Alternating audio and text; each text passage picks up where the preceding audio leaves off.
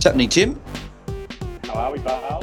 Not bad with yourself? Mate, good. Glad to be talking fantasy. Mate, yeah, we're back. We're back for another season. So, obviously, this is something a little bit new. So, do you want to let the people know know what's going on for the upcoming season and what we'll be doing today? Sure. So, look, obviously, I can see by people listening, there's a lot of people that have been around the community for a long time. So I'm sure it's not like, Bales or I are brand new to you. Bales has obviously been around for a long time, creating content. I kind of jumped in and we did our Twitter spaces last year for the AFLW. And I say last year, it wasn't last year, it was last season, obviously. But, it was something that we both really enjoyed. And so we kind of planned on keeping our Twitter spaces up on a Friday night. But the other thing Bales and I were talking about is just, we're just gagging for fantasy content on a Sunday night. And basically what we thought we could do is, something kind of new, because we don't want to try and do what anyone else is doing. I mean, I don't consider myself an expert or anything like that. I consider myself a fanatic. I thought, something that we could do is maybe review the rounds on a Sunday night. And I'm sure, there's plenty of maybe guys in the community. I mean, we can't watch all the games. So, I'm sure there's plenty of the guys in the community that, might want to jump on and just do a bit of a 5-minute review so that, for maybe those of us that don't, watch every game, we can get a little bit of an insight into each game. And, you and I can just chat fantasy and probably, yell and scream about our rage trades and what we messed up and all that kind of stuff. Yeah. And just have a bit of fun. But, that's what it is for me, Bales. What about you, mate? I'll be watching every game. That's pretty much how I operate. I watch every game as it is. So Can you get it done by the final siren, though? Yeah. I'm not much of a note taker. I watch the games and I remember what happened during the game. So I like to think I've got a decent memory. It's funny, I remember things that happen in games and that, but then when Mum's like, can you do this I asked you to do this for me, I'm like, crap, I forgot to do that. So it's funny how that all works. But yeah, so looking forward to it. It's pretty much, as we said, obviously built on, I did the sort of the my video on YouTube, and that obviously last year after the Sunday review straight after bounce, and then we did the spaces obviously before, so it's a bit of a mixture of both, but it'll just be obviously on the Sunday night where we do it, chat fantasy. If anyone wants to jump on, we can get people on and pretty much just review the round and stuff like that. So looking forward to it. We'll get the Warnog on to review all the Essendon games, mate. I can see you're on there, so you're listening. Yeah. So consider it a standing invite. Yeah. But mate, remind me, how did you finish up last year? Oh, last year, I said it again, right? It was literally only a couple of months ago. Wasn't it? That's right. I knew exactly what you meant anyway. I finished. I think it was like 2002 or something. I finished just outside the top 2K, but that was I was pretty happy with that because I ended up sort of going out to, I think it was about like 9,000, and I would have been around that 10K mark around the buys, and I had a bad first buy, but then sort of really clawed my way back inside the top sort of 5,000, 2,500. I got, I think, as high as 1,600, but the final round, I think I did a couple of different moves, and a captain was sort of I think I went Cripps instead of Doherty from memory, and I had Doherty all week, and then he had a big score and Cripps didn't do as well, or the other way around. I can't actually remember, but I was pretty happy with the 2K mark. It's the best year I've had in a couple of years. Obviously, a couple of down years for me, but hopefully this year get a hat. That'd be nice. Join the hat clan. So, what about yourself, mate?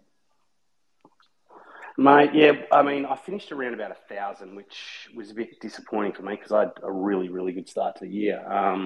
That's where I've kind of finished the last few years, but you know what it's like as you kind of get towards the end of the year, you got to start throwing through a few Hail Marys, and of course, they don't necessarily work out. But I spent the first 10 or 11 rounds inside the top 100, so that's the best I've ever done. But it was good, and there was a lot of learnings that I took away, I guess, that hopefully I can apply this year. And it's getting more and more competitive, as we know, every year. And but I think anything in the top 1,000 is pretty good. It's just fun to play, right? Yeah, no, that's right. Yeah, it's funny. I always the amount of times that I've been told by people around me, just like relax. It's just like fantasy team, and I'm just that into it. It's just not just I know, like I keep telling everyone, I'm just like, don't tell me that, because that gets me even more worked up, because like Well, people say it's just a well, game, look at but the amount of time we put into it. yeah, no, that's We right, yeah. we commit. I mean, we love it. We don't commit a lot of time to it. So you want to do Well, well. that's But right. what, mate? What did you? What were your kind of takeaways from last year? What actually, I was kind of well, speaking of Pete, big shout out to obviously Pete, AFL Ratings Pete and Jeppa, the boys. They've got their rookie podcast out at the moment. 15 minutes there. They both go through their top 10 rookies that are drafted. So if you haven't started your research on your rookies or your draftees, then get along and have a listen to that. But he kind of made a suggestion that one of the things that maybe we could do that's different to everyone else is a kind of like a what worked or what didn't work. And I think that's a really good idea. I mean, it's actually something I do with my staff and my teams, at work kind of thing. But what about for you, mate? What kind of takeaways did you have from your season last year? Like what kind of worked, what didn't work for you? Um, it's hard. It's hard because I have half forgotten about some of the bits that happened last year, but but Intentionally? a little bit, yeah, because I'm a very competitive person in terms of just other like sort of leisure activities and sport and stuff. So I always like being near the top, and when I'm not, I sort of try and forget about it, or I have a sulk or anything like that. But in terms of what sort of learnt last year is not overthinking my trades and stuff, because obviously the amount of times I'd message 100 people, as you know, and in AFLW fantasy as well, messaging everyone and asking people, what should I do? What option out of these 10 options should I do? I just have to simplify things and go, based on the research I use and what I think, so what is the best move that I should make, and just make a more simple decision instead of in going through. Because at the end of the day, like, we're not going to get every decision right. Even as Selby said as well, you're not going to get every decision right. You're not going to bring all the players in that or whatever. It's just about obviously the person that minimises the amount of mistakes you make. So just sort of doing that and not overthink it too much, and just sort of trusting the research. Because I listen to pretty much every one of the podcasts out there. So just not overthinking it really, and probably thinking more with my head instead of my heart. There's been plenty of times where I've sort of based my picks on who I like and who I don't like, whereas it's sort of going to be more, okay, who's performing well and who's not. So I think that's probably the biggest thing I took away from last year, which I started doing that a bit more last year, and obviously just continuing that obviously this year, hopefully finishing high. But what about you, mate? What did you learn last year? And maybe yes, a couple of and things. I was going to say also, maybe you could talk about what you learn as well from like maybe AFLW fantasy that you can maybe bring into AFL men's for next year. Yeah, okay. I haven't really thought much about that, but a couple of things that I guess I learned. So, firstly, I felt like I had a really fortunate situation at the beginning of the season last year where you remember, so I wasn't going set and forget in the rucks. I was pretty keen on Bruce, although he wasn't playing round one. And then do you remember Jack Hayes? Yes, yeah. He turned up in round one. So he was my emergency on the bench. So basically I used an emergency loophole to bring his score onto the field. And then what it meant was I think I had Rob in R2 or something like that. So I was able to dump him, which worked out well. But the big thing is it meant that I was sitting there for round one and I had 300K in the bank. And that gave me so much flexibility. I mean, I think round one I finished I was ranked 700 something. And then round two, I was 30. And I think just having cash in the bank, now obviously you don't have 300K in the bank. I don't think that's going to work. But, normally I pretty much spend up. I pretty much, my normal thinking is, the idea is to have, points on field. And, I basically try and use every last dollar I can to try and achieve that. But it doesn't leave you with the flexibility of what you can do in round two. So I did really like that. And I have been also trying to figure out how I do balance those first couple of rounds in terms of, how many fix-up trades can I give myself? You can't really do one up, one down from round one because no one's made enough cash. I think that's something I'll think about. And then the other big one is one of the things I tend to do, and I don't know. I think it's why I tend to do pretty well every year, but not really, really well. It's like I'm an investment guy. I run numbers. I figure risk. So, when I am looking at players, I am pretty vanilla because typically, those vanilla players are the ones that are most likely to perform. So, um, it reduces my odds of making mistakes. But the thing that I sometimes do is I sometimes try and bank a little bit with the hope of getting a leg up in the next round. And, that's what happened this year. Like it was around round 10 or something like that. I think maybe that was when Paddy Cripps got injured, or I can't remember the exact details. But when I was doing really well, I kind of took the opportunity to go, hang on, I might just, do a less risky move here and bank a bit of cash or something like that. Whereas I think in hindsight, what I should have done is just stayed aggressive.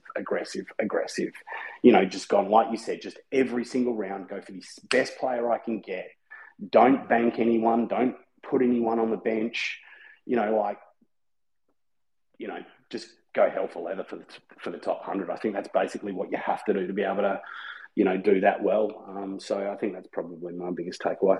Yeah, no, and good takeaways as well. There was something I was going to say that you mentioned, but that it slipped my mind. That happens every now and again. I hate doing that. So I'm gonna, but yeah. So, well, how's your prep going for this year? What do what have you been doing so far? Have you got a team? I pretty well. Obviously, as many people that followed back end of fantasy this year, and also the AFLW season. Obviously, I'm in the States at the moment, so. Away from pretty much a long way away from everyone at the moment. So it's currently midnight, just past midnight here. So yeah, it's certainly different time zones. Whereas it's what midday or 1 o'clock for you. It's middle of the day for it's like 2:30 or 3 o'clock, whatever. Let's talk about this. Actually, this is I think the thing I want to start off by talking about. So the big news that kind of dropped today. Wandog showed a screenshot of his or a photo of his laptop with a database on, and all the all us Twitter folk got to work on enhancing and trying to figure out. And I think the big news that basically dropped is we've kind of figured out roughly what the number is, which kind of tells us roughly what the prices are. I think I've even seen a couple of people already tweet that their team was pretty much correct within a few $1,000s or something along those lines. So I mean, man, they are much more fantasy geeks than I am, that's for sure.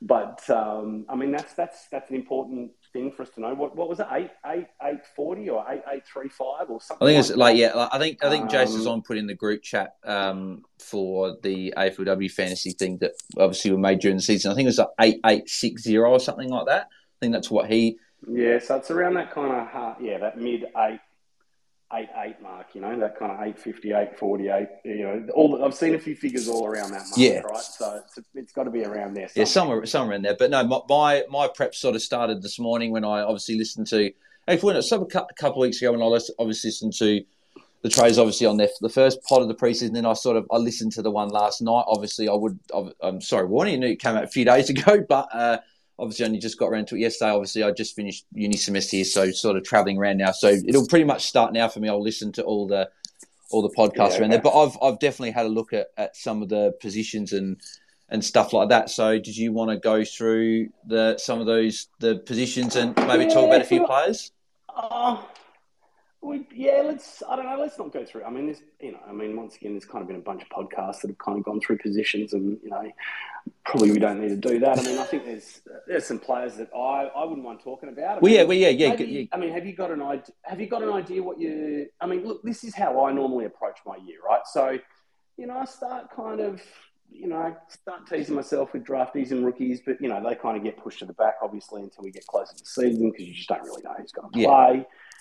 Mid prices, I start maybe putting a few people on my watch list. I'm a very, kind of Moreira's magic, kind of looking for value, looking for those kind of top 10, top 12, kind of in each line, but looking for some value. I mean, I typically find, it's easier to kind of sort out the value in the forward or the defensive lines early. Midfielders are kind of, once again, I might have a couple. There's a couple we've probably already got our eye on, after, people being traded to different clubs and stuff like that. But, yeah, I mean, that's kind of how my team starts to shape up a little bit, I've been looking at the forward line and, I think Dunkley, obviously, considering he's kept his forward status, I think DC made the call on Hat Chat that he reckons he's going to be the highest averaging player of the year. I think that's probably a pretty solid call. Yeah. So I think he's got to be locked in. I mean, going to Brizzy, you think he's got to be undervalued. Yep. More midfield time.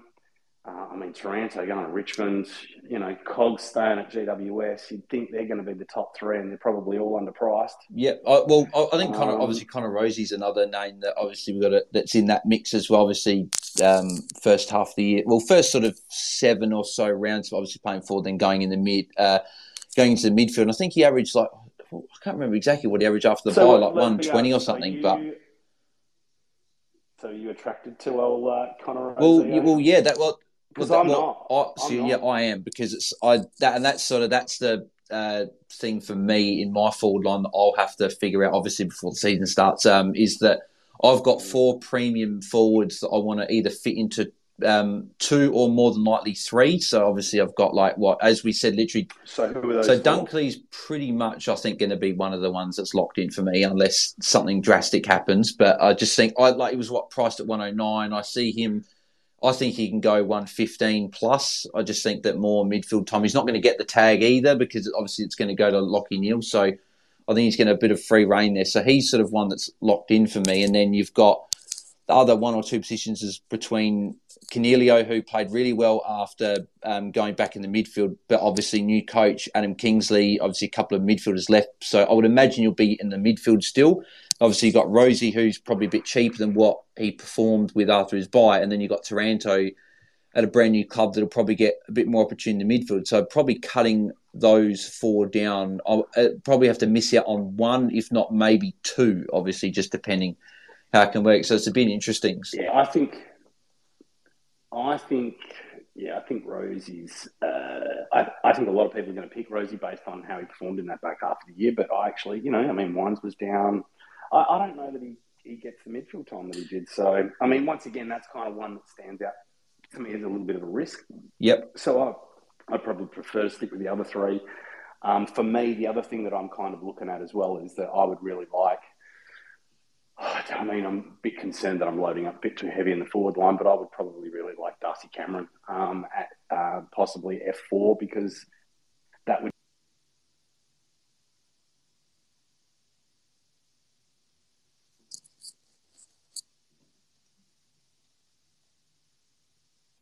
Is probably R1, and I'm potentially underpriced as well. But God knows who would be R2. So if you can roll a Darcy Cameron at F4, then it gives you a lot of flexibility in terms of going like a rookie ruck or a mid-price ruck or something along those lines. And of course, how much pain did we go through last year with the ruck positions? Yeah, it's funny because I was very much like Holmesy from literally as soon as the game opened last year. I put Gawn and Grundy in, and I didn't change it all pre-season. Obviously played around with it, seeing what could I do if I had Bruce in there. But I had the 2 big rucks, and that's how it stayed. But then obviously the year that I do that is obviously when sort of both get injured, and obviously then all the drama with everyone going in and out. Then you get Bruce in, and he goes down, and Hayes obviously got injured. So. But yeah, I'm actually at the moment, if I was filling in my team now, I've probably got Darcy Cameron in my ruck lineup, just with the uncertainty with Marshall. I want to see him first playing mainly ruck. Obviously, with Max King going down, that's sort of a bit of a concern that maybe does Marshall play forward. And I think I saw a training picture that Tom Campbell was had the first 22, the jumper on, the best 18 jumper playing ruck. So that's a bit concerning that maybe Campbell comes in and Marshall plays forward. So that's sort of something that will be there. But at the moment, I'll probably have Cameron and Tim English. But even Tim English isn't sort of filling me with huge concern either, because he's quite expensive. And I know that obviously no Stephen Martin or whatever, but they've still got Lob there. I think Lob's... Well, that's the thing. I think that... Lob's a forward. Yeah, he'll come in and pinch you. And I agree as well. It's just that he's very expensive, and obviously he's got to be locked into one of those top 2, which I think he is based on what we've seen. But again, it's just sort of probably wait and see. But yeah, Cameron, I think for me is one of those ones that he's obviously a bit cheaper based on obviously slow start, and obviously Grundy being the number 1. But then when he went down, Cameron coming in, I think he's at least 7 or 8 points underpriced based on what he can do. And because he's got that ruck forward flexibility, I saw someone put it on Twitter, but they'll probably start Cameron forward. But then when King comes back in around that May time, which will be probably like round 8, 9, 10, somewhere around there, you can flick Cameron in your forward line and you can bring Marsh in your ruck. So that's something that I've also that's something I've got in the back of my head as well, that might be what I look at doing. Yeah, cool, man. Cool. What about defense? That's where I'm, a little bit more uncertain. There doesn't seem to be a huge amount of value standing out there. And that's what I've seen. That's what I've seen people putting up, saying there's not a lot of value. Obviously, look, if you're looking at your big three from last year, average over 100 with Doherty, Dawson, and Sinclair. Obviously, Doherty doesn't present much value, because he could, don't get me wrong, he's sort of player that can go 112, 115. We've seen it happen before, but more likely he may come down a couple of points. He may average 105, 108, could average 110 again, but you're not getting value. Whereas maybe a Dawson or a Sinclair, could they push 105 potentially? Obviously, me and you spoke obviously off air. And I'm at the moment I'm on Dawson as my D1 at the moment. I remember obviously we spoke off air, and obviously you were thinking that obviously Dawson had a bit of a slowish start in the first few games, but really, particularly in the back half of the year, really started to push forward and put up some big scores. So I really wanted Dawson, so I watched him all year. And it just turned out that I didn't end up getting him at any point in the year last year. But he had that interrupted preseason. I think it was an ankle or something along those lines. My memory was that he didn't play round one, but I think so maybe he wasn't meant to. Maybe he wasn't meant to, but then he was he ended up playing. But even still, I think that's why I couldn't start with him, just with that interrupted. Yes, he did. Yes, he did. Yes, he did. He had a niggle in the preseason, but no, he did play, but he just started really slowly. And I remember I was actually. Well, the other thing is that they were moving him around. So in defence, wing, they tried forward. Him. They tried him on the wing. They tried him. I think he went. I think he had a few CBAs as well. I think he literally played everywhere bar ruck. Yeah. And then he settled into that kind of halfback role, and that's where he really started to flourish. So, I must admit, I haven't looked at his stats. So, I'm only going off memory, and maybe I'm wrong, but that was my memory of his year. So I have a funny feeling that he potentially could be a bit underpriced. Maybe not, maybe 3 or 4 points or 5 points or something like that, but at least it's some value. I mean, Sinclair, I am a little bit worried about, what happens with Ross the Boss, but that doesn't kind of cross him off. It's just a bit more. Wait and see in the preseason, sit back and wait.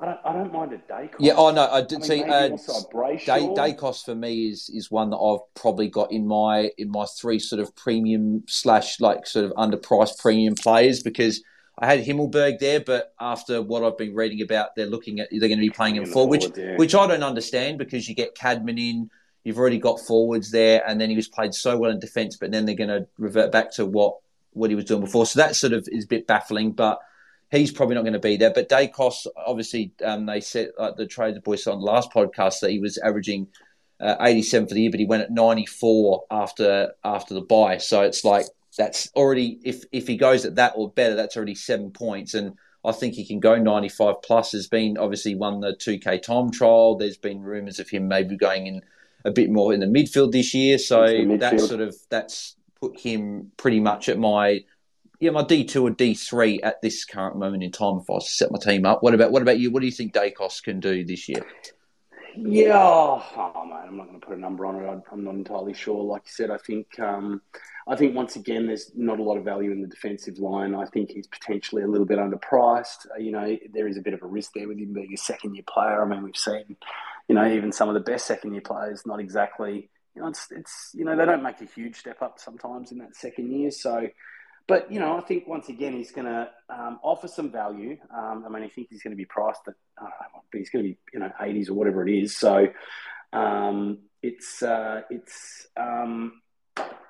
just got a really nice message, right? So, but that's looking good. And then, of course, we've got, there's like Salem, there's Yo. Who else is a possible mid-pricer down back that I was thinking about? Let's have a look. Bose, maybe a mid-price defender as well that, might fill that role. Yep. Yeah, he's definitely one. There's obviously three names that obviously got defender status in Mitch Duncan, Andy McGrath, and Elliot Young. Obviously, as you mentioned, obviously Jack Bowes, he hasn't gained it, but he obviously moving club. But do any of those three potentially interest you? Obviously, Yo really cheap. McGrath sounds like he's going to play in defence. That could be a good role with some points. But there's a few players back there in like Redmond and Ridley and that. And then you've obviously got Mitch Duncan. Obviously, he's a bit more expensive. But any interest? Yeah, not Duncan. Yeah, no. Just getting a bit too old, right? And Geelong, and I'm not sure. I mean, he's going to miss games, so that's something to consider. Hey, you might want to. Yeah, here we go. So, hang on, I've kind of lost track, mate, because we've got a guest on the pod. Welcome to the got the big man, Warnie. How you going? Hey lads, how you doing? Yeah, not bad, mate. How you going? Good, mate. Busy. It's all starting, so we've got to work pretty hard now over this next week or so to get a bit of stuff done, which is both exciting and also a bit annoying because we still have got school until the end of this week, so it's a bloody very busy time in the household. Most importantly, mate, how's the lawn looking? You said you were mowing the lawn before. Yeah, not too bad. You're bloody mowing it once a week at the moment. It's bloody crazy, but yes, it's looking all right. Nowhere near as good as what Calvin thinks it is, though. Yeah, mate. Awesome. Well, thanks for jumping on. So, I mean, any insight into when we might get open? I mean, was it Christmas Eve last year? I can't remember when it was last year. It's generally in the week before Christmas, and that's the aim. So, as far as I know, it should be open. I don't have a firm. Got to tick a few boxes off. Firm day or time. Like everything's. It's all a little bit crammed actually with time, just getting stuff done. Like when I can't even remember when the prices were now. When the positions were, but there's a few cogs in the wheel. Some people think as soon as you got positions, you must be able to just get it open. It's just there's a few boxes that need to be ticked. So we've probably officially just got the prices. So now there's a bit of stuff that needs to be done with that, and then ingested in there and all the testing, and then they'll have to then they'll get it ready to launch.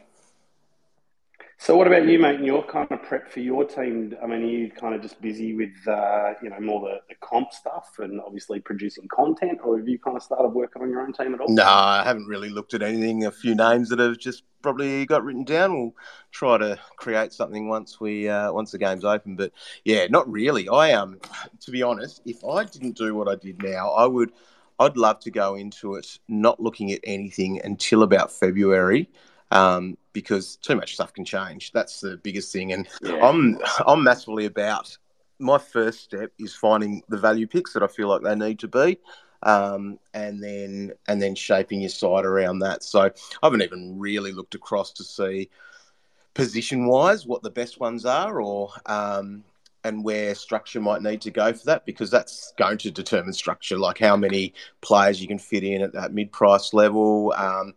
And then, of course, the rookies, like anyone, what we're going to be able to fit there. Like, are we going to be stuck with going, 3, 2, 4 rookie price players in the midfield type thing on field, because of the lack of it in other places, and then obviously who you're able to start on field to do that. Because I think even just from my first looks this year, there's not as much value as what we've had in the past, I don't think. So I think that's the exciting part of it, is that we're probably going to have to search for that a little bit more. So people are going to have to back in their own research a little bit more than sort of go with some consensus picks. Like I think, we had a few last year that were, I don't like calling them gimme picks, because I don't think AFL Fantasy compared to the other format really has the gimme picks as much. But last year, I think there were quite a few of those popular players that everyone sort of needed to have. So I'm just trying to think. How many? There weren't that many players different by the end, either, were there?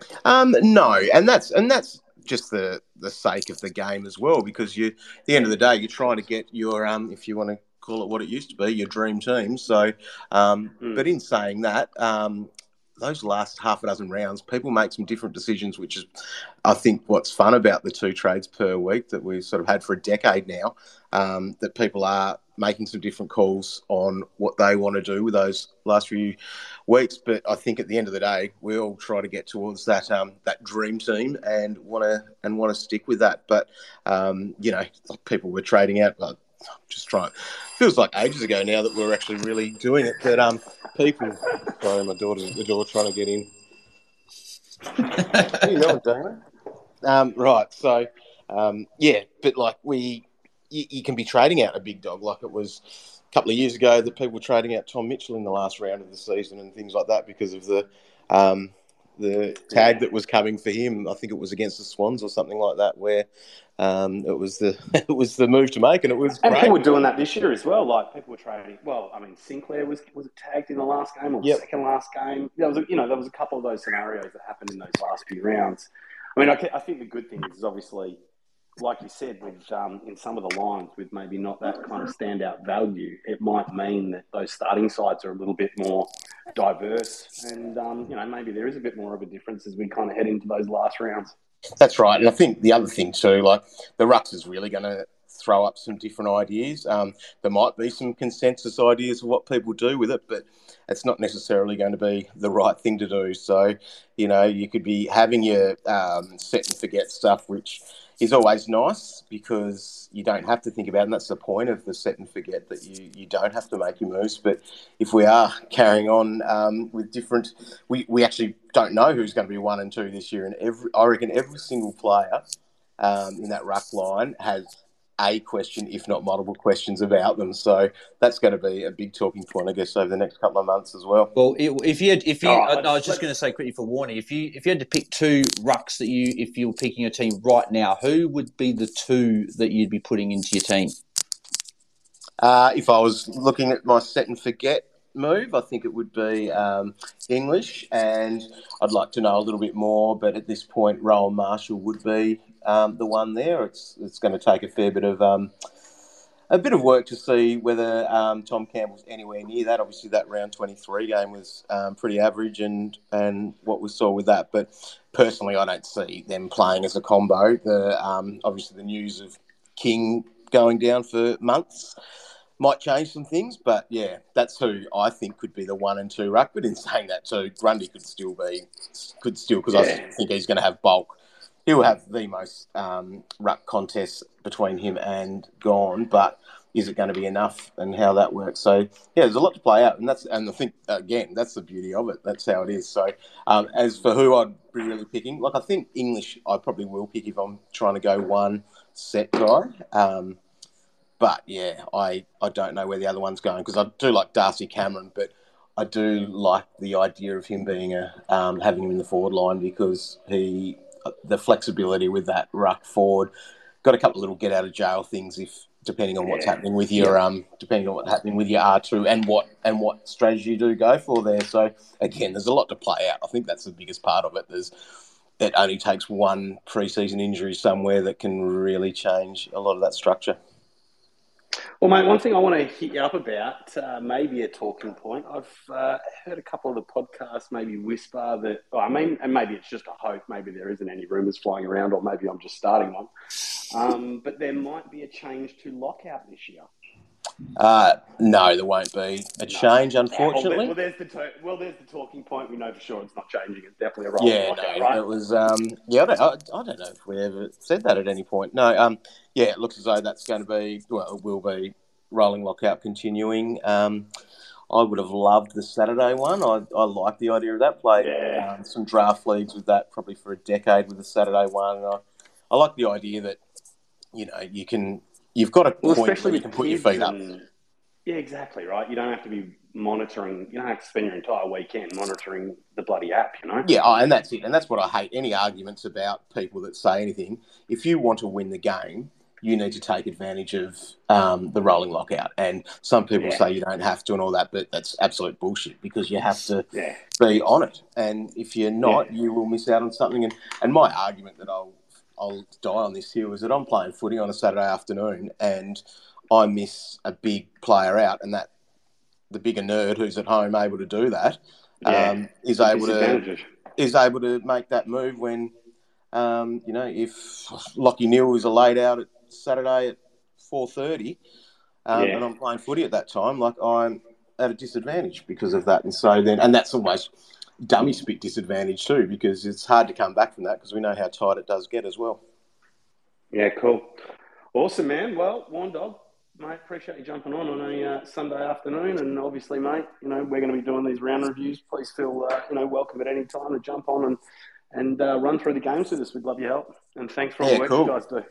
Yeah, no, she's going to be a big season. Looking forward to getting everything out there. Should be some pricing stuff very soon, and then once the game launches, we'll be getting into a fair bit of the stuff that we do in the preseason. Now we've started work on our team by team club previews, so that's something we're doing at the moment. I've sort of got 2 semi-done now, and we've got to get a few of those done before Christmas because AFL go to sleep, but we won't be going to sleep as fantasy coaches. We've got a big day of podcasting set up on Friday, actually, so we've got to bank a few so that they're ready to go out because I think my North Melbourne piece, unfortunately I didn't avoid them. Calvin has had them for the last few years as the preview, and Joris is short straw for that. About it every year. And so I've got them, and they'll be starting on Boxing Day is apparently when it is. So it'll be fun.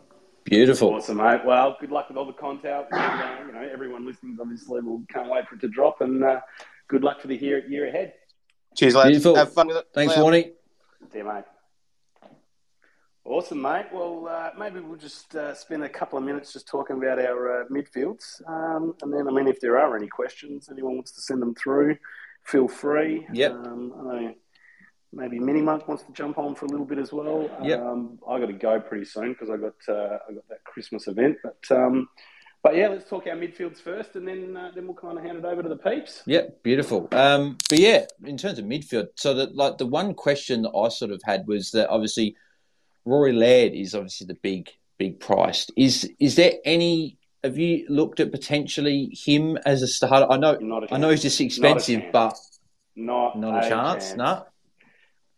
I mean, how often do people go back to back? That right? and that's exactly right. I had that conversation with my mate on the phone. I was just sort of running just over some names with him, and he said that. But the only argument I would have with Laird, and that I'm probably biased because everyone would know by now that I'm a Laird man. So, but he has done it for a long time, being this consistent. Obviously, not the 120s or whatever, but consistent sort of 105 or more. So that's sort of the one thing I'm considering. But I do agree. I just think he unfortunately is too expensive to start with. He's going to be well over $1 million.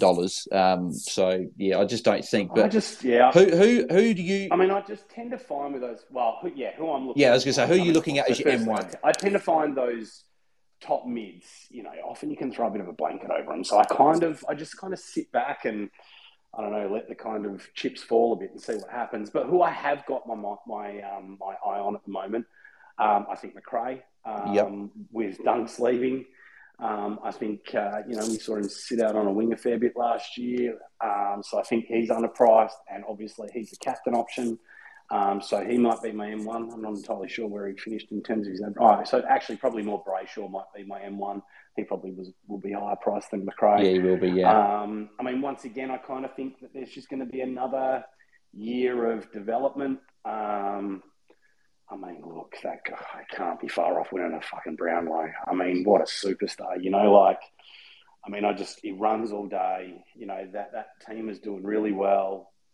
And the one thing that Brayshaw showed in the back half of the year as well is that I remember the first 5 or so or 6 rounds he got tagged twice and he got held to pretty low scores. But the thing I noticed in the back half of the year is he was able to deal with those tags a lot better, and he was. I remember he got a couple of knives, but even when he got tagged, he was still able to pump out some 110s and some good scores there. So clearly just showing the development again, even throughout the season, just being able to push through those tags. He's definitely one guy. Another year of muscle on him, And more responsibility again that'll be put on his shoulders, obviously. So another name I've looked at is another one that a few people looked at. What are your thoughts on maybe someone like a Jack Steele? Obviously, new coach, whatever coming in, but had a bit of, obviously, injury last year, came back, obviously was down from the previous year, but could he maybe get back up to a 115-ish average? Yeah, I mean, maybe. I mean, I guess I'm not really paying too much attention to him at the moment. Just once again, like new coach, you're not really sure what's going to kind of happen there too much. I don't really think there's a huge amount of development in him. Maybe, I'm not sure. Yeah. I'm not sure. Like I said, he's not really a standout for me at the moment. mean, I haven't really looked at any other, probably, maybe top 10 mids. I mean, I've got my eye on Tom. Yeah, I was literally I was just about to ask you about Tommy Mitchell. So would he be in your team at this current moment? Oh, yeah. I think he has to be. Well, I mean, from my point of view anyway, I mean, look, I mean, I know people are obviously concerned about the Collingwood game plan, but, I kind of think, they still need that kind of big-bodied in and under mid, and that's who he is, and I still think he's going to get that ball. And okay, he might not be able to get the spread and those marks, and maybe he's not going to be a 130 or a 120 guy, but surely he's underpriced, and surely he's in the realm of being that top 15 mid. Yeah. And that's what I kind of look for when I'm looking for my starting picks. I'm not looking for top 8. Now I might want, maybe 2 of who I think are going to be top 8, maybe more. But, I'm kind of looking at that top 15. But I'm looking for the value. That's right. Yeah. So that's obviously always the king. Another one I've looked at, probably a bit cheaper, but could put another step forward this year, is Tom Green at GOS. He's someone that I've sort of put in as my probably likely like an M4 or something like that, or an M3 if I go a little bit cheaper. But maybe is he an option? I've seen that obviously JS is on Twitter. He's been pretty bullish on like an LDU at North Melbourne. So is there anyone in that sort of under... well, I don't even know, we don't know the prices, but anyone in that sort of maybe under 100 average that could push up above 100 and maybe get 105, 110? No one that really stands out to me as yet. I mean, look, when it comes to my mid prices, I'm always searching for 25 points of upside because, basically you can buy a rookie, a basement price rookie with a, break even at 26 and, they can probably average 50. Yeah. So, you pretty almost guaranteed 25 points with, let's call it most rookies, right? Or most playable rookies. I think you've got to have that from a mid-pricer. So I don't, and particularly in the midfield, those spots are so valuable. Yeah. I'm just, unless there's something like potentially like an Elliot Yeo, right? And I mean, obviously there is significant risk that comes with him. Actually, I do have a couple other notes about. Maybe let's try. McLean priced at 45, Yo at 67. I think Dom Sheed was pretty cheap as well. He's priced in the 60s, I think. I mean, there's even a Meek going to Hawthorn, like priced at a 61. I mean, obviously there's a lot of questions about what happens there, but these are the kind of people that are on my watch list, and I'm kind of having a look at. Let's see if there's anyone else of significance there that we haven't kind of talked about. Then I have, there's maybe a Warple or a Taron Thomas potentially, but, we're calling. I mean, these are very, very early day calls. It's kind of like, okay, these are players that potentially, maybe could go well, but, it's just way too. Yeah, and Salem was another one, obviously, defence that priced in the, I think, mid-70s. Could he push maybe a 90, 95 again? That's obviously someone else. As you said, there's plenty, obviously, of those mid-prices, but as you said, more likely that they're going to be watchers in the pre-season, seeing what role they've got and how they go and whether we start with them or not. What's, I should have bloody done my research about this. What's the pre-season comp this year? How many games? From memory, I think they shortened it to 1. If I'm remembered correctly. Yeah. But there we go. Monk's obviously here, but Monk, mate. Yeah, the man. How you going, mate? G'day. Yeah, I'm not doing too badly. Thanks for having me on. Bringing you on, Monk. I might actually jump off at the same time because I've got to get to this Christmas thing. All right, mate. Sorry for jumping off as you were jumping on. I did invite you on. All good. A little while ago. So, but yeah, thanks for contributing and good chatting to you, Bales. Beautiful. Thanks, Tim. Obviously, as we said as well, for everyone there, make sure you go and follow, obviously, the AFL Fantasy Fanatics account, because that's where we'll be doing the spaces from, and obviously follow Tim on Twitter as well. Obviously, we'll be doing our Twitter space throughout the season as well, so that'll be good. And yeah, if I don't speak to you before, Tim, have a good Christmas, mate, and then obviously we'll speak soon when positions and stuff come out. Didn't say actually. Yep. Probably one thing that we didn't say is we will actually, with the round reviews that we're going to do on Sunday, the plan is actually we'll trim that audio, and we're not going to edit it or anything like that, but we'll drop it into a podcast, so people can either access it through Twitter or through their kind of podcast. Yeah, it's essentially like a live podcast. So there you go. Yeah. Brilliant. Thanks, Tim. Thanks, boys. Merry Christmas. No worries. We'll chat. Merry Christmas to yourself as well. Beautiful. Thanks, Tim.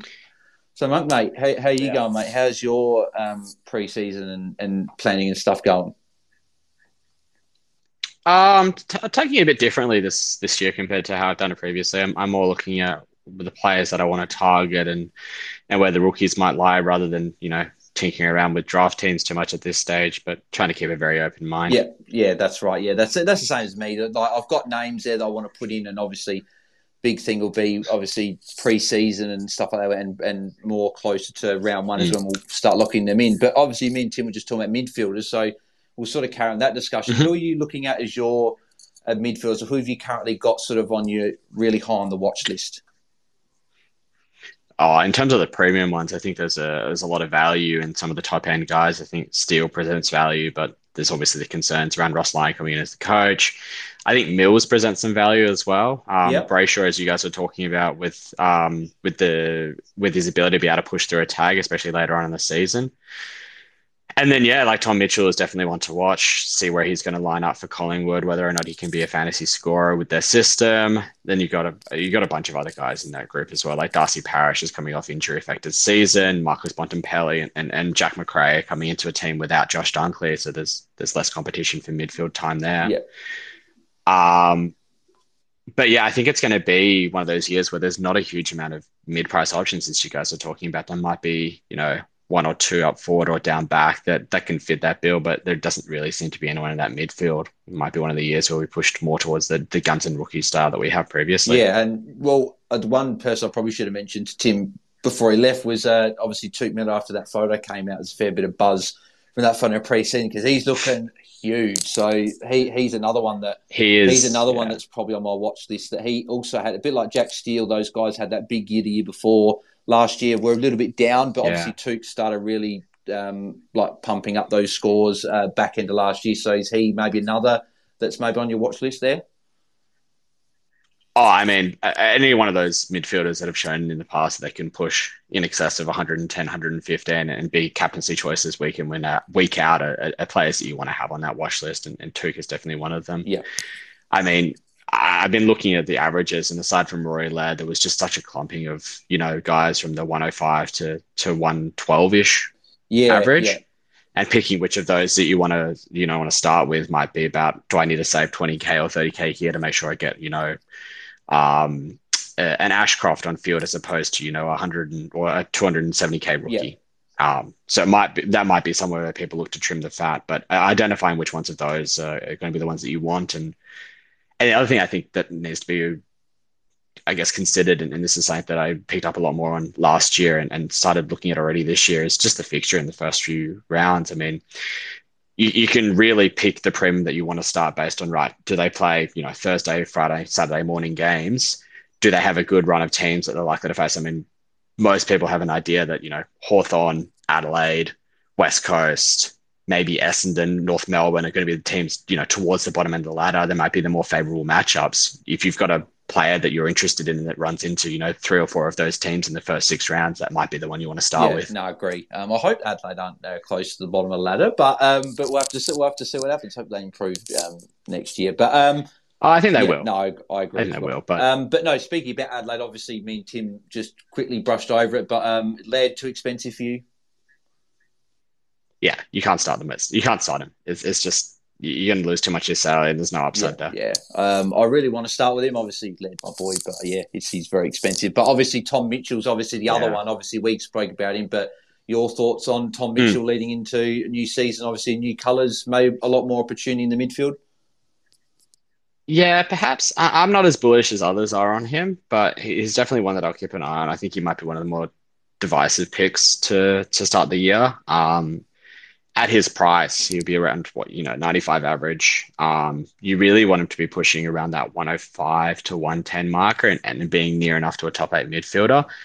I'm can easily see him pushing over 100 and, close to that 105 marker, but I just don't know how much more there is in him. Yeah. No, that's a good point, yeah, because obviously we've seen Collingwood, obviously different style of game, so it's probably a little bit similar in the way that not as bad as like Richmond in lower scoring, but obviously it tends to that way where it's more a team-orientated, just moving the ball a lot more quicker, and there's not sort of one player dominating the game. It's sort of, or a couple of players dominating the game. It's the whole team are doing their effort. So it'll be interesting to see how he goes in that system. But I'll probably currently have him in there. And then, so what about players like priced under 100, like maybe your Tom Greens or someone like, or an LDU or someone priced there? Is there anyone there you're looking at?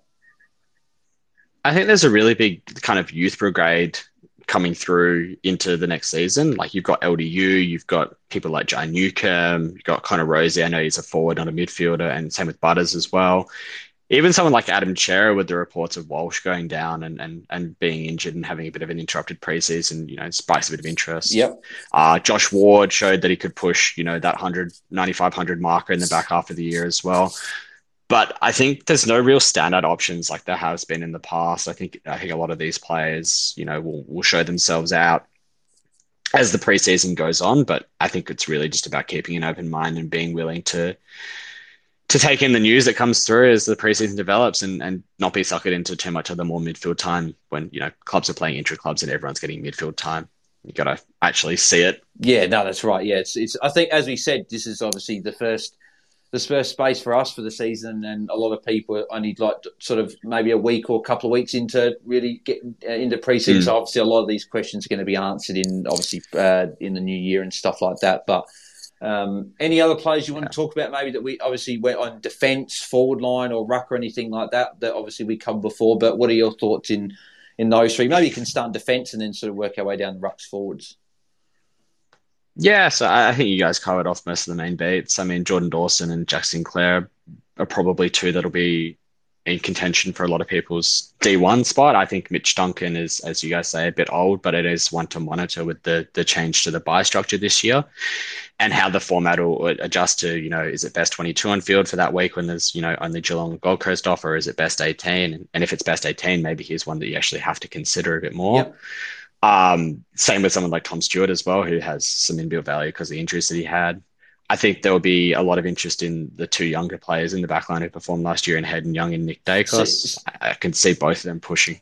I was just going to mention about Hayden Young, but he's funny enough one that I'm not quite as bullish on yet as a lot of people are. I want to see it first, but I think he's very much been in the start of his career, very much been a team first, and then he'll get the ball after. So obviously, it's a lot more about his intercepting ability, his like spoiling, like being his man, stuff like that. So it's just interesting when you've still got like a Luke Ryan and a few other guys back there. Can he push that mark? So he's probably more a preseason watch for me. But what do you like about him? Obviously, heading into next season.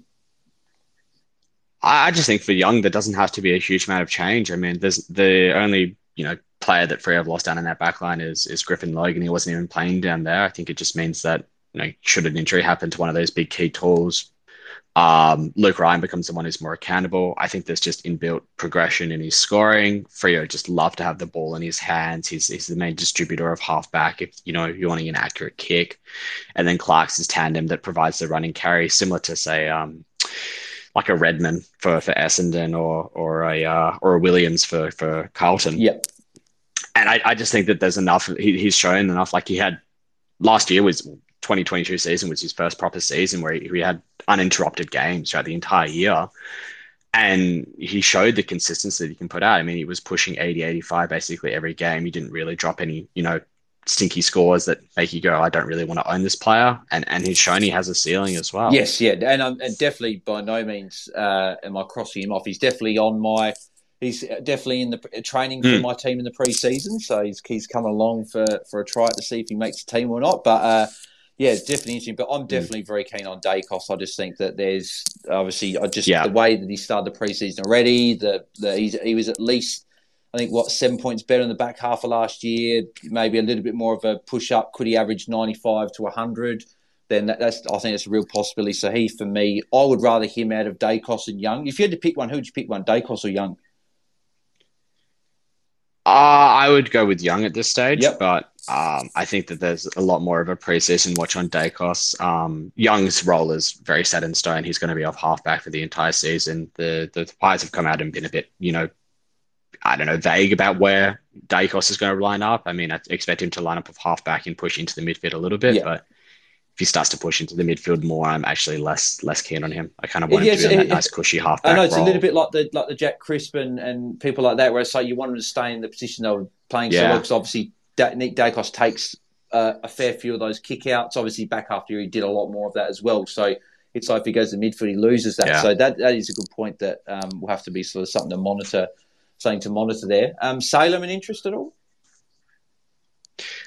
I don't think so. I don't think there's enough value for him. I can't really see a world where he pushes over 90. And I think that there's, I'd rather take a punt on someone like Yo, who's got the defender status this year, than go for someone like Salem. Yep, yeah, no, that's a good point there. What about in your rucks? Who would you have currently lining up in your ruck if you're picking your team? I don't really like many of the, true value options. Like people have been floating names like Meek and Draper and, even to a lesser extent, someone like Max Lynch or Briggs if they get the roles. I'm not sure I'm really sold on many of those. And so you're starting to look more at the top end and seeing, right, is there a clear player that you can pick and say, right, they're going to be a top 2 ruckman, and you can lock that in at this point. And I really think that, at this stage, it's looking like English and Marshall will be the top 2 rucks, but there's obviously concerns more on Marshall than there is on English. So if I was looking at, picking one of the top 2, I'd pick English. And then if you're looking for, maybe 5 to 10 points worth of upside, I think Darcy Cameron presents a lot of value just based on the start of the season compared to when Grundy went down. Yep.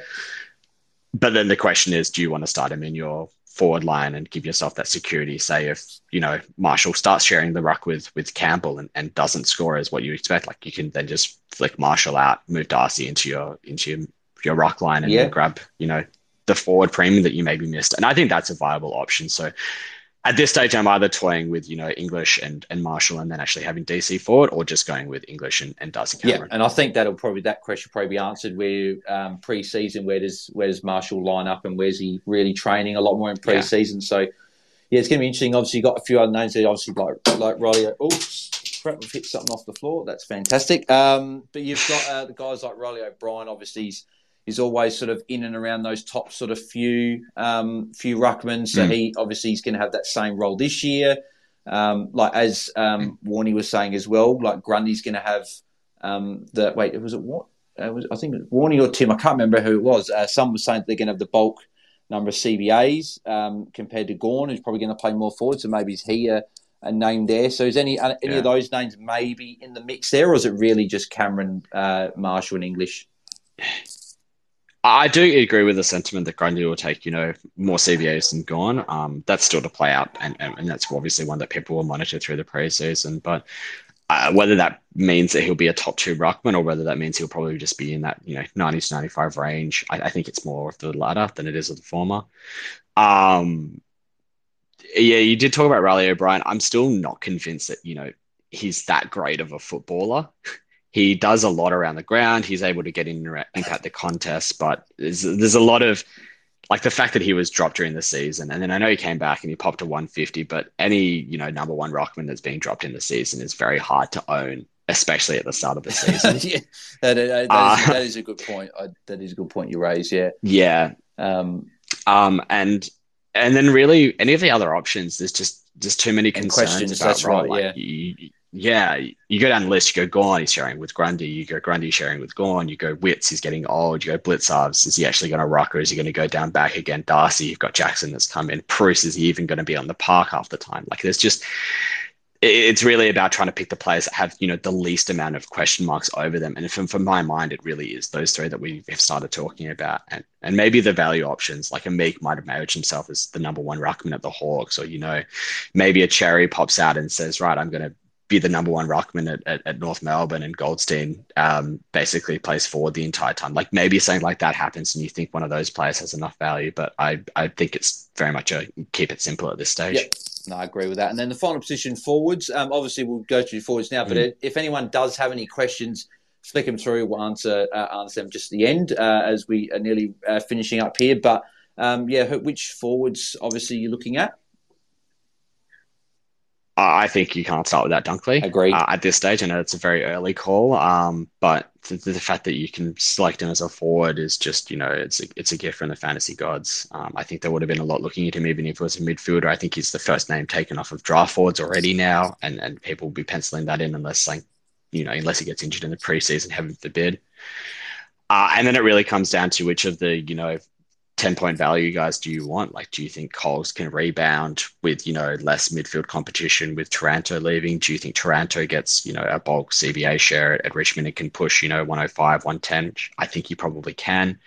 Do you trust enough of Rosie's back half of the season and same for Butters as well, that they will get the bulk midfield time? I think you could probably pick one of them. I think it would be very tricky to pick both of them.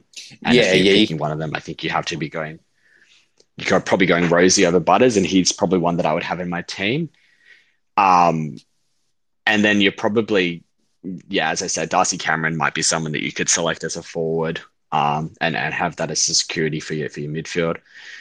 Yeah. And then in terms of the mid-price options, well, I mean, I'm not sure you really can call him a mid-price option. I'm not sure what price he'll come in at, but Toby McLean is obviously the one that's had a lot of preseason hype from people who know what they're talking about in fantasy, and for good reason. Yeah, no, I think McLean is as long as he plays round one, I think he's pretty much locked into my side. And obviously you've got like your Ben Kings and your Oscar Allens and that are obviously going to be discounted. That obviously people just watch and see if they're fit, which they should be for round one. That people can have a look at there. Obviously Taron Thomas, obviously cheap coming off of a poor year. Maybe Alistair Clarkson comes in. Does he get a better role and play a lot better? Ben Cunnington obviously is a bit cheaper as well when he's available as a forward. I've seen that Miller Tom obviously on Twitter as well is a bit sceptical with him being a little bit older, and I'd probably share that sentiment. I'm not sure if I could pick Cunnington to start the year. Obviously a bit of an old like aging body. Like, can he really put up a 90, 95 plus average? I'm not sure. So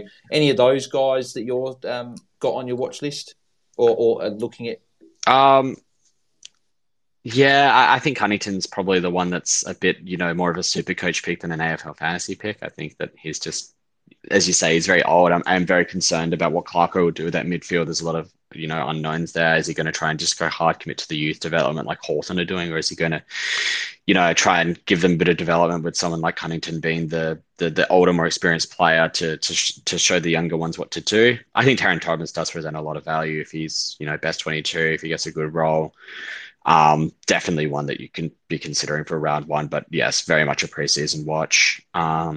There's a lot of talk about Fife as well. I'm not 100% sure in his role. I think he's going to be pushing forward a lot more than people think he will. And again, that probably means he's more of a super coach play than an AFL fantasy play, but still probably one to monitor if he starts getting bulk midfield time, which is possible. And then the other one I'm really looking at is, as a breakout is maybe even just someone like Tom Powell at North Melbourne. Yep. With the forward DPP. He's definitely someone who could, jump 20, 25 points as a mid-pricer with just natural development, more midfield time, all of the things that you're really looking for when you're trying to pick a breakout. Yeah, no, I agree. Yeah, he's going to be one of the many 100, 200, 300, however many players that obviously all of us are going to have on our watch list. So, Taron Thomas, as you mentioned there, definitely one that I'll be looking at as well. So, I don't think there's any questions here. So, I think pretty much we're all pretty much done today. But obviously, appreciate everyone for tuning in. Obviously, first of many of our Twitter Spaces throughout the year. So, thanks to Tim, obviously on before as a co-host, and obviously we're looking forward to having a big season coming up this year. And mate, thanks for jumping on as well. Obviously, you can find Tim at Tim Guest on Twitter, and then obviously at AFL Fantasy Fanatics, which is our account here, which we do in the space. So make sure you do go and follow that. But mate, where can the people find you on Twitter? I believe I'm at MiniMonk10 on Twitter. Yeah, so make sure you go and follow Monk on Twitter. Obviously, another great AFL Fantasy coach and a great man. So go follow him. Obviously, thanks again to Warnie for jumping on as well. Obviously, they'll be releasing all the boys releasing their preseason content coming out. So obviously, in the next hopefully week or week and a half or so, we'll get obviously the game open. We'll be able to put our teams in, and we'll be back soon for another Twitter space. So, but yeah, as I said, go follow the AFL Fantasy Fanatics Twitter account, and then obviously I'm on Twitter at Bailey Ergang as well. So make sure you go and follow that as well for any other content I'll do leading up to the season. So thanks everyone for tuning in, and we'll be back probably in the new year or whatever, but we'll let you know when we're back anyway. But thanks for tuning in, and we'll chat to you guys then. All right, we're out. Cheers. Cheers.